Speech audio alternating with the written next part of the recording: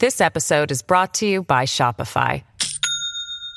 Do you have a point of sale system you can trust, or is it a real POS? You need Shopify for retail. From accepting payments to managing inventory, Shopify POS has everything you need to sell in person.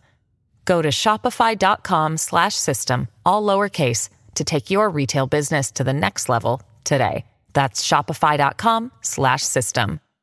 Hello, everybody. This is Marshall Poe. I'm the editor of the New Books Network. NBN listeners like to read books and buy them. So we thought we'd tell you that right now, our friends at Princeton University Press are having a remarkable site-wide sale. You can get 50% off books, including ebooks and audiobooks, with the code 50, F-I-F-T-Y, at checkout until May 31. You can save some real money on Princeton University Press books. I encourage you to go there and check it out.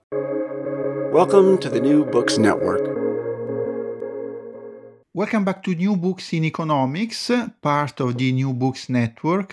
This is Andrea Bernardi, your host from Oxford Brookes University in England. Today we are talking about a very interesting, great new book. This is Reclaiming Populism, How Economic Fairness Can Win Back Disenchanted Voters. This was published by Polity Press in 2022. We welcome the authors, Dr. Eric Protzer and Dr. Paul Somerville. Please, welcome. Can you tell us something about your current past affiliations, your previous background, and why you ended together writing this book? Yeah, certainly. Well, first of all, thank you so much for hosting us. We're delighted to be here chatting about the book. I'm Eric. I am from Vancouver Island in Canada originally. I studied economics at the undergraduate level in Vancouver and then went on to grad school at MIT. I now work at the Harvard Growth Lab in Cambridge, Massachusetts. And Paul and I have known each other for about 10 years. We've done all sorts of projects together. I'm sure Paul can give a bit on his background, but we started working on the book together about 3 years ago when we sort of came to the idea in discussions together that a lot of the existing conversation around the causes of populism seemed a little off. We're both Canadian, and there's always the observation that Canada is significantly less populist than the U.S. to the south. And we felt that a lot of the common explanations surrounding income inequality or immigration were not really on the mark. And so we wrote this book that's more about social mobility and economic fairness and exploring how those affect populism and how to solve the associated policy problems. Well, Eric's very polite, not to mention that I'm 35 years older than him. I was born in the UK, raised in Canada. To parents who didn't graduate from high school and ended up at 31 graduating with a PhD from the University of Tokyo in Japan in international relations. I did a thesis on the Japanese automotive industry. And when I graduated, I got sucked up into the roaring profitability of global finance. So I ended up working for Deutsche Bank, Lehman Brothers, Jardine Fleming, among other companies for about 20 or so odd years. Retired from investment banking at 47, and then really began a journey that I think led to the writing of this book. I've been thinking about it for a very, very long time, and ran for parliament twice in 2006 and 2012. Didn't win. I must say, in retrospect, I'm glad I didn't, given what politicians have to put up with these days. Eric and I were part of a startup of a tech company in 2013 called LimeSpot. That's doing very well on the Shopify platform. I tried to write this book twice, and it was just mush. I just didn't feel that it had any real spine. And I've been following Eric's career with great interest since we first met. And when he told me that he was graduating from MIT, and he was joining the Harvard Growth Lab, I thought this might be a perfect project for us to do together. And so in January 2019, we began the process of writing the book. Well, this seems a very interesting combination of backgrounds and probably contributed to making this book so interesting. And the book has already received wonderful reviews from journalists, politicians, policymakers, economists, and especially academic colleagues from Oxford University, University of Sydney, Harvard University. So there is a strong, if you want, even counterintuitive message, which is the big events in the political sphere, the rise of populism, is not really linked to inequality, but to something else. We will see what this is today in this conversation. Let me say first that the book is about 230 pages long, organized in 5 chapters. Chapter 1, Inequality Delusion. Chapter 2, Fairness Instinct. Chapter 3, Economic Unfairness and the Rise of Populism. Chapter 4, The Twin Virtues of Equal Opportunity and Fair and Equal Outcomes. Chapter 5, Constraints and Solutions to Economic Fairness. So this is now a hot topic. Populism and also inequality has been a hot topic for some time. I thought that the previous 10 years ago we spoke a lot about inequality and then about populism. This is now about 10 years we've been doing so for many reasons, the economic crisis, the political events, but there are also some books that made the debate hotter and more widely famous. For example, The Capital by Thomas Piketty. Let's start maybe with comparing your position and his position and his attempt into the study of inequality and the understanding of the role of inequality. Absolutely. It's funny you mentioned that, because the first public book event we actually did was with Thomas Piketty in Paris at his World Inequality Lab. And it was a fascinating discussion. Of course, as you say, very different views coming to the question, and really interesting to contrast, I think. I would say that, the Thomas Piketty view of the world, which is perhaps the more traditional view from the economic left, I would say, is basically suspicious of unequal economic outcomes in pretty well all their forms. It's seeing that it's the rise of billionaires and the global financial crisis being associated with rich financiers that purportedly people are opposed to because they don't like to see other people doing so well when they're doing so poorly. But in fact, our view is quite different. Our view is that there is a pronounced difference between economic inequality and economic fairness. And it's really economic fairness that all the behavioral science evidence indicates that people really care about.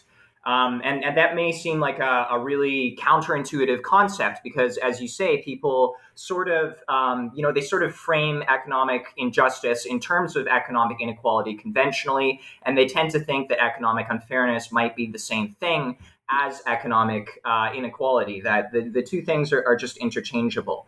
But we delineate quite closely in our book that economic unfairness, when we talk about that, we're talking about opportunity being not equal and reward being not according to contribution. And those two things are not the same as whether outcomes are simply equal or unequal. You can think that, for example, some person might get rich in one way where, say, they invent a wonderful new technology that ultimately makes everyone better off. And most people probably would not, in fact, begrudge that, is what the evidence says.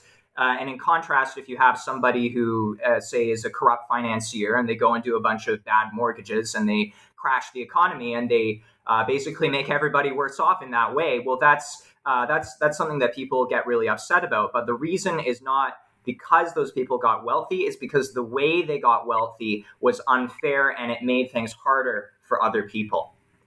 And one of the ways that we tackle this in the book, first, like I said, is by turning to the behavioral sciences. There's one example of a paper we cite is by the Yale psychologists Starman, Sheskin, and Bloom, where they show that once you separate out these two concepts of economic unfairness, where they're talking about is opportunity equal and is reward according to contribution. Once you separate that out from the idea of economic inequality, are outcomes simply the same or not the same? They find that there is no evidence that people are bothered by economic inequality itself.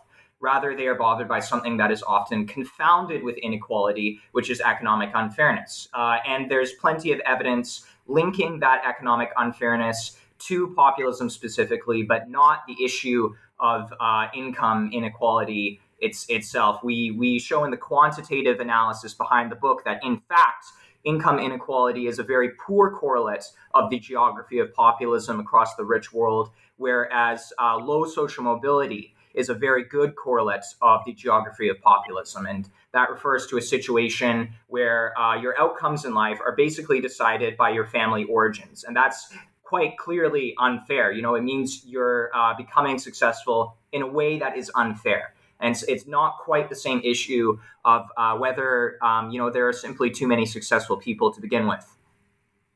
When we first started researching the book, so we did it almost like a PhD. The first 6 months, we did a literature review, at 400 or 500 books and articles that we looked at. And as we were going through there, it was pretty clear that there was this real kaleidoscope of explanations about what causes populism, what was going on in all these different countries. And they all seemed to just scatter in different directions, which of course created different prescriptions. And it's kind of ironic that you start with Piketty, because I did a review of Piketty on a television show 5 or 6 years ago when the book came out, where I said, I understand, some of his data around capital and labor, where you're better off if you've got, you're earning your income from capital rather than labor, because they grow at different rates, they can tax at different rates. But the real problem that we have with Piketty is his prescription. And he's just, I guess, written a book, A Time for Socialism.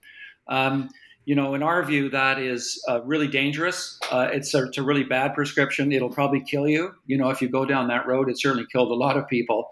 And so one of the things we wanted to try to do was change the conversation about populism, which I think Eric's paper that he published prior, as part of our research and then prior to the book being published in September 2019, that when you wanted to think about populism, you had to put economic unfairness at the center. But just to talk about Piketty for a second, socialism is a proven disaster. And the reason is it's because it's based on replacing capitalism. We put capitalism at the center of fair economies. We put capitalism at the center of high social mobility. And he probably forgot that what socialism talks about is a different form of ownership and production. And this has always resulted, wherever it's been tried, at best you end up with authoritarian government, and at worst, criminal. And, socialism was about transformative change. It was displacing capitalism with a completely new regime, based on, a different system of ownership and production. And very importantly, a unitary political system to manage and maintain that change. And that's really important. So recent calls that we need to rediscover or redeploy socialism is, in our view, terribly mistaken. And what we do, and we'll talk about it a bit later, is we try to twin equal opportunity with fair, unequal outcomes, where you need a very robust market. Socialism, among other things, rejects private ownership, which is at the heart of a market economy, and socialism embraces all political means to achieve that end, because in the end, the effort to create a socialist economy was really a historical imperative and remains so, almost like the second coming of Christ. So the activist state that imposed the socialist economy, again, where private ownership is outlawed, ultimately, in all cases, became more and more repressive, usually criminal. And as we say in the book, leaves millions and millions of people dead and poorly made automobiles. And so when we think about equal opportunity and fair and equal outcomes, the political mechanism to deliver that is liberal democracy. And that's why we talk about reclaiming populism for that liberal democratic process or project. And it's very much a compromise that includes the acceptance of the market as a vital engine of prosperity and revenue, married with parliamentary democracy as an arena for managing the economic, social, and cultural dislocation that's caused by technical innovation. So Piketty misunderstands the problem, and his prescription is completely wrong. This is very interesting, and I always remind my own students that we cannot talk about capitalism as one single item. There is such an important literature on the varieties of capitalism, and maybe also with your book we can discuss which variety of capitalism is most effective in terms of equality, but in particular in terms of economic fairness, and we'll see also with populism. So let's focus now on the three keywords of this book: inequality, populism, and economic fairness. And then we go to the analysis that is based on your empirical data, and then we go to some policy recommendations. So what do we mean with inequality, and how do you judge the current measures of inequality and the current debate on inequality? For example, what does the Great Gatsby curve tell us about the link between inequality and social mobility, and how have you been dealing with the notion of inequality? Certainly. So, I mean, I think that the measures of inequality that exist in and of themselves are fine if that's the issue that you're concerned about. You know, there's nothing wrong with computing a Gini coefficient per se. There are, of course, alternative approaches to that. But I think that the way that people think about it conceptually in terms of economic justice is really where things start to go awry. And one element of that, as we argue in the book, is that I think people really overinterpret the Great Gatsby curve, which, if you're the audience and you're not familiar with, it's something from the also Canadian academic Miles Korak, where he showed that in a cross-country setting and even at a subnational setting later in North America, that the rates of income inequality tend to be correlated with the rates of social mobility. That is, it tends to be on average that places with worse income inequality also have worse social mobility. Of course, there are all sorts of persuasive causal connections between the two. You can imagine that in a situation of low social mobility, it's going to entrench a hereditary elite, for example. And vice versa, in a situation of high income inequality, it could be that the elite, feel predisposed not to invest in those who are not so well off, thus leading to lower social mobility. That being said, the evidence on the matter is that the connection is, certainly not decisive. There's the work of Raj Chetty, perhaps the foremost academic today on social mobility and its causes, where he does a causal decomposition of social mobility and the factors that contribute to it in the United States, and he finds that income inequality is just one of about 8 or 9 different factors that contribute to explaining social mobility at about equal measures, and even then there's a large amount that's left over.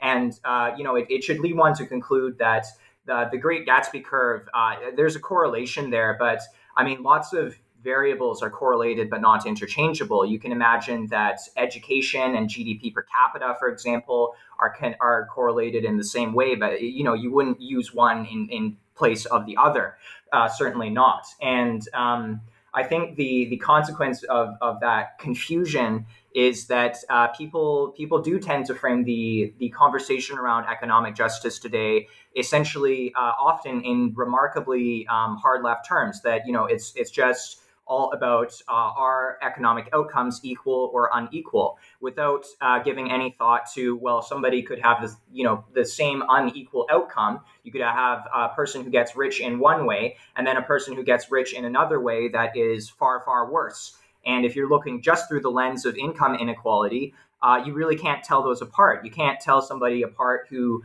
starts a successful multinational, employs lots and lots of people, or somebody who engages in, grand scale oligarchy and corruption. And both could have the same amount of riches, but one is quite clearly worse than the other.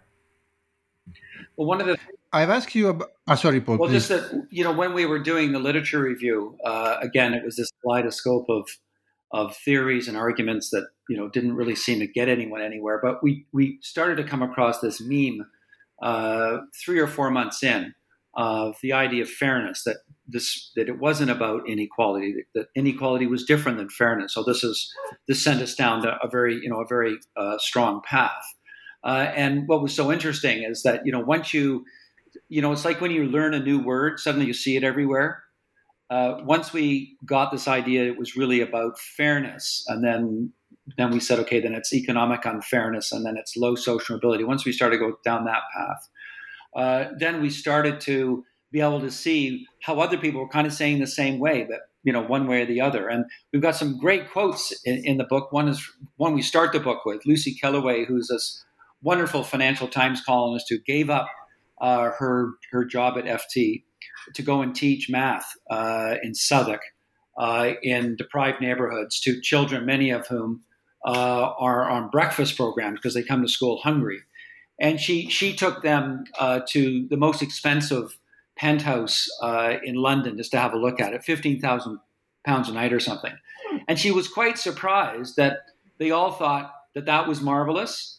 And that, gee whiz, they really wish that if they had as much money as Jeff Bezos, they would do the same thing, right? And Jonathan Freeland in The Guardian wrote that what Corbyn didn't understand when he wanted to equalize outcomes was that people in the working class and the middle class, but particularly the working class, see that as a way of holding people back. The people don't want outcomes equalized. What they want is a fair chance to get rich. And so it's very powerful in the literature and anecdotally. I'd add that that's an important reason why so much of the left in populism-affected countries is struggling today. I mean, the French left is basically dead. Jeremy Corbyn imploded. The more left flank of the Democratic Party in the U.S. is proving wildly unpopular. It's a common thread that they're concerned about equalizing outcomes, and that people don't, in fact, want that. They want the chance to get ahead on their own merits, on their own talent and effort. Very clear, very interesting. The same I could say about the Italian left, if you ask me. But earlier I've asked you about the measurements of inequality. Yes, the empirical data is very strong and very well standardized, so we can compare across time and across geography. But often it is popularized in a way which becomes, I think, too superficial. For example, if you read, the 2021 Oxfam report, and they tell you that there is 10 guys in the world that they own as much as 5 billion people in the world. And then the 2022 report, even more. There are 3 guys in the world that own 10 billion people in the world. So on the other side, some economists argue that if you put into the equations also what in many countries you get in terms of free education, free welfare and benefits, the issue of inequality itself is less of a problem, or at least less dramatic of a problem. But anyway, this is not the point of your book. The point of your book is the link between populism and economic unfairness. So let's move to populism. How do you define it? Because also on this we have some disagreements. So is it with what notion of populism, for example, is populism by definition something evil or something bad, something that we need to reject or not? Well, okay, first of all, the definition that we're working with in the book to, quantitatively consider different cases of populism in the world is sort of a synthesis of the relevant academic literature. And we essentially are working with 2 core qualities of populism. One, anti-elitism, and that's the sense that, there's some corrupt elite that is holding everybody back and you need to do away with them. And second, anti-pluralism, or the sense that, only my political tribe has the right to make legitimate political decisions. And if you're outside of that tribe, you do not have the right to make those decisions. It's the things that range from, chance of lock her up to actually arresting journalists in some countries. That being said, we, as perhaps we suggest in the framing of the book's title, Reclaiming Populism, we think that the energies and the frustrations that go into populism do not need to necessarily go in this illiberal direction. And that, in fact, if you look at the history of populism, the first use of the term populism as it really developed was in the historical People's Party in 19th century America, that ultimately actually came out with a lot of ideas that got incorporated into core Democratic Party policy, like ending the gold standard and prosecuting monopolists. So it's not the outcomes that tend to occur with populism today are illiberal and scary, but the frustrations behind it are simply grounded in the sense that people aren't being treated fairly. And that kind of frustration, if properly addressed, can be channeled into something that is still compatible. Well, first of all, not only compatible with the liberal democratic mainstream, but actually useful in that you can use it to improve social mobility and alleviate economic unfairness in society. There's a wonderful book.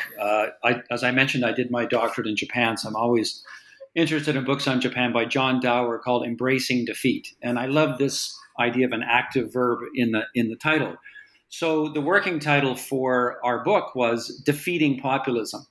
And we actually went a very long way, almost a year and a half, writing 3 chapters. It was part of our book proposal that Polity helped us with, where they came back to us, the contributing editor, George Orwers, who was incredibly helpful. It says, I don't think you guys are talking about defeating populism. You're talking about something like reclaiming it. And of course, the light went on because one of the things we stress in the book is that the core problem of economic unfairness and that people are reacting to this, you got to take these complaints very seriously. And with Eric's help, we made sure there was a real precise way of thinking about it. So these are problems, these are issues that need to be taken seriously. They need to be identified and defined very precisely. So one of the important points about populism is that it's an expression of a long brewing deep discontent. This didn't just kind of come out of nowhere in 2015. One of the things that we do in the book is we clearly show that this was going on for a long time. It's really rooted in Reaganomics. It goes right back to Milton Friedman. There's a lot of architecture around the problem of populism that has to do with how people thought about what the market was and what the role of the state was. And as Eric said, populists target corrupt elites. It's very, very important that in the view of populists have rigged the system to favor themselves. And they easily identify people groups. Well, often it has a kind of racial, anti-immigrant kind of tone to it. So Trump and others will talk about the corrupt system that's been captured by the mainstream media, a corrupt economic, political, and cultural class that's left the forgotten people behind. In addition, very importantly, it's very anti-plural. And as Eric said, political opponents are illegitimate, captured with the idea of lock them up, the one true people. And the key thing here is, and this is why it's so dangerous at this stage, it's because these populist leaders argue that only they have the legitimate claim to political authority. They're deeply opposed to the idea of democratic competition. I remember David Brooks of the New York Times writing something like, a liberal populists treat half the country as a moral cancer, and they view the cultural and demographic changes over the last 50 or 60 years as a kind of alien invasion. So the challenge is how do you accept the fact that the complaints are legitimate, and then why is the amplification so negative? This episode is brought to you by Shopify. Do you have a point of sale system you can trust, or is it a real POS? You need Shopify for retail. From accepting payments to managing inventory, Shopify POS has everything you need to sell in person. Go to shopify.com/system, all lowercase, to take your retail business to the next level today. That's shopify.com/system. Let me introduce another colleague in this story, a colleague in particular of Eric. I'm talking about Professor Danny Roderick from Harvard University. He also wrote about the link between populism and inequality, and also having, he also looked at the past. So what happened, and something tragic happened at the beginning of the last century. So he is almost concerned about what could happen again. So are you optimistic about what is going to happen in the future? Oh boy. Well, I mean, first of all, let me say that Danny Roderick is he's a great guy and an excellent thinker. His office is actually just one floor down from mine at Harvard. his views actually, I think, more or less are, in important ways aligned with ours. We certainly cite him in the book several times. He's written before in opinion pieces that inequality is not a good predictor of conventional indicators of political discontent. He, in his paper, Populism and the Economics of Globalization, wrote about how, similar to our argument, it's not inequality, it's economic unfairness that plausibly leads to populism in the case of the consequences of globalization. With regard to what the future holds, I think it sort of varies by country, but on the whole, I'm certainly a little worried, and I think Paul is too, and that's one of the reasons we wrote this book. We think that a lot of the conventional political responses that are opposed to populism have been framed essentially in terms of identity politics from the social justice crowd or equalizing outcomes, and as a consequence of things like that, you have, even Biden really struggling in the U.S. to maintain popularity. We'll see what happens in the midterms and even whether Trump makes a comeback in the subsequent presidential election. There's also a similar sort of crisis of the left in the UK, although I have to admit I'm not as concerned about the long-term, state of democracy there. I don't think that figures like Boris Johnson are quite the same as Trump. I think, if anywhere is a country that I'm a little hopeful for, it would probably have to be France. I think that France still has reasonably functional political institutions, and it has some willpower to try and remake the state to boost social mobility and to fix the economic unfairness that drives populism in France, which in their case, we argue in the book, is due to an overbearing state. So I would say I'm a little hopeful about that, but as with everything, we really have to see how it goes. So let's come at it slightly differently and think about what the problem is. And one of the things that we talk a lot about in the book, actually throughout the book, is that fairness is a moving target. It's not something that's static. It changes over time. And the reason it changes over time is because of technological innovation.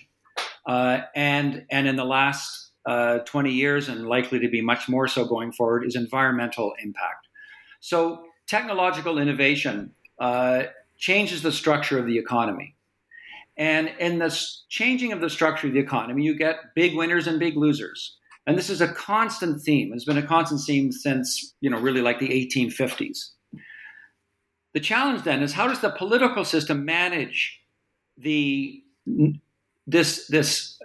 huge change within the economy, the structural change in the economy, and the creation of winners and losers?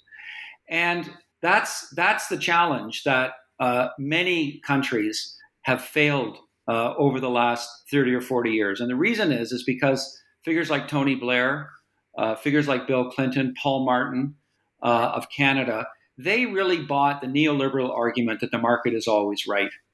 And so as these deep economic changes were creating perennial winners and perennial losers of the largest scale, as you mentioned earlier about the billionaires that control all this wealth, the political system did not adjust accordingly. And the problem with that is, once that happens, once you talk about 1, 2, maybe even 3 generations of that kind of unfairness, and I was careful not to use the word inequality, their kind of unfairness, then you start to embed a hereditary ruling class. And there's a lot of literature about how people who go to university marry the same people, and they get their kids, the introductions to companies so they get the best jobs, and on and on and on. And then it becomes a social and cultural problem. It becomes a deeply embedded social and cultural issue. It goes beyond the ability of the political system to manage. And this is why, quite frankly, and we say it in the book, we think the risk is the United States is going to get a lot worse before it gets much better. And there's a word for it that Eric can certainly touch on that comes from the work that the Growth Lab does. It's called the syndrome.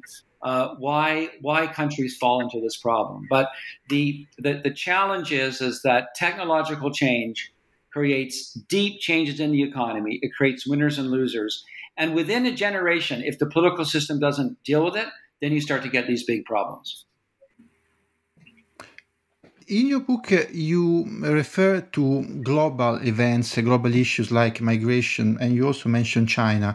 Migration appears in your book more often than China. China, if I'm not wrong, doesn't have a prominent presence in your book. But in some countries, both migration and China have been targeted as the causes of all sorts of problems of the past, say, 20 years. If I can ask something more about China, what do you think is the role of China in this series of events? Absolutely. So, when we're talking about the role of China and its contributor to populism, what people are really talking about there is the impact of trade with China and the way that, importing goods from China and having things that were previously produced in high-income countries being produced in China has led to job losses in high-income countries. And for one, I would note that there certainly is good empirical evidence from people like David Otter and others that that kind of job loss is associated quite specifically with increased political polarization and increased populism. And importantly, we argue in the book that the reason that happens and the channel through which that happens is specifically economic unfairness. And that's actually an argument that Danny Roderick makes about globalization, that, there are all these job losses that consistently occur within the economy. And it's kind of curious that populists, tend to pick on the issue of trade losses, of job losses from trade specifically, when it's just really one minor part of the labor market churn. And the issue there is that, it's not just about whether you lose the job, it's the way in which you lose the job. And if you're having to compete with, this factory overseas where they're not making products of the same quality, they're sort of being a little dicey with the way in which they comply with trade regulations, arguably, maybe have some, uncompetitive or some anti-competitive effects going through currency, the exchange rate and whatnot. People are liable to think that that's unfair. They think that they're losing their jobs to people who aren't playing by the same rules. So it's a really interesting finding, and it's certainly something that is at the core of the issue. What I would note in addition to that, though, is that some countries have been much better prepared for that issue than others. For example, there's these studies about job losses from the China shock, the trade shock with China in the US versus Canada. And even though proportionally the shock was more severe in Canada in terms of initial job losses, the evidence that's available indicates that there was no statistically significant job recovery in the US following that kind of shock, whereas 60% of the people who were affected in Canada found alternative work. So, there's a huge difference that relies on the extent to which there's a fair economy. Things like, is there universal health care? Is there things like unemployment insurance so that if somebody faces a shock like a job loss, they aren't necessarily going into debt? Is there reasonably affordable education and other forms of social safety net supports so that people can retrain and find alternative paths to opportunity? Those kinds of things are really important, and they have shaped, we argue, the way in which those shocks have played out. When I was an investment banking chief economist, one of my roles was to forecast a number of different economies and how they were going to do, currency, inflation, interest rates, this kind of stuff. And it became very clear, as you highlighted a little bit earlier, that capitalism is what you make of it. And that's why we have such different outcomes. That's why we have such different levels of social mobility. That's why we have such different levels of economic unfairness. And that's why we have such different events around populism. I mean, Eric's point about the China shock and the US and Canada is a case in point. I think anyone who's lived and spent any time in the United States realizes that Americans, for the most part, live over a trap door. Mm. And so when you integrate a 1 billion person economy into the global trading system, that economy builds world-class infrastructure. You develop container traffic. That particular country has some even higher levels of numeracy and literacy than the United States. And then you allow a free and unfettered trade to occur. People who don't have access to any kind of re-education programs, where a health shock can bankrupt even a middle class, upper middle class family, you're going to get very different kinds of outcomes. And so China wasn't the cause. China drove the process because of the integration of this extraordinarily large labor pool into the global trading system.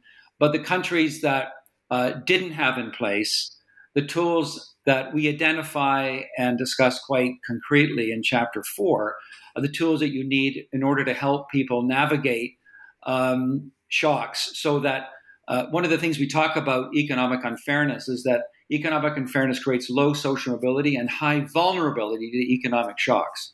And the U.S. is a case in point.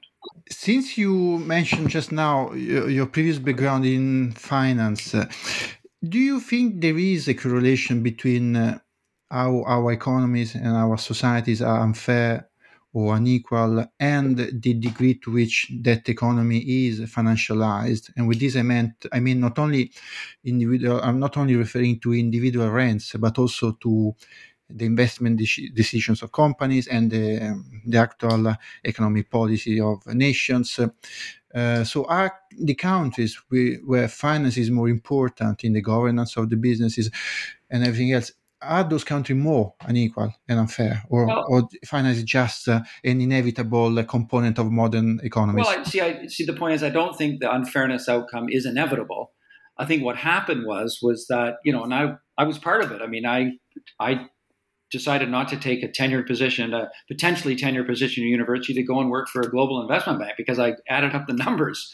And in my experience, as I navigated a 20-year career in the financial economy, was that many economies are really happy to have high-profile investment bankers and asset managers and hedge fund managers because they made a lot of money. They maybe donated a lot of money to politicians. They didn't necessarily pay a high percentage of what they earned in taxes, or at least in terms of the actual amount. The famous Warren Buffett quote that his effective tax rate is 15% and his secretary's was 40%.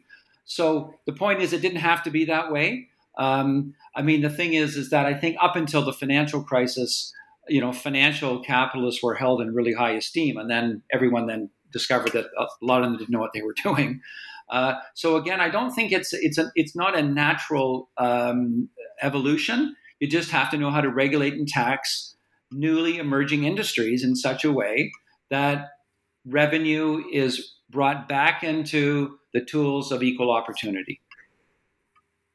I would add that, there's quite good evidence that financial crises specifically lead to increased political extremism. There's a great paper by Funke, Schulreich, and Trebesch where they look at the history of financial crises from 1870 to 2014, and they find that over and over, whenever you compare two events where one is a financial crisis and one is another macroeconomic crisis that imposes losses of the same size, the financial crisis will result in about 30% more increase for the far right, and you get no impact like that at all from the other type of just regular macroeconomic crisis. And the authors talk about how it arguably results from the perceived moral hazard, policy failures, favoritism. We might call it unfairness, but it really is a case in point of Paul's argument that it's what you make of it. You need a financial sector in the economy in order to have economic growth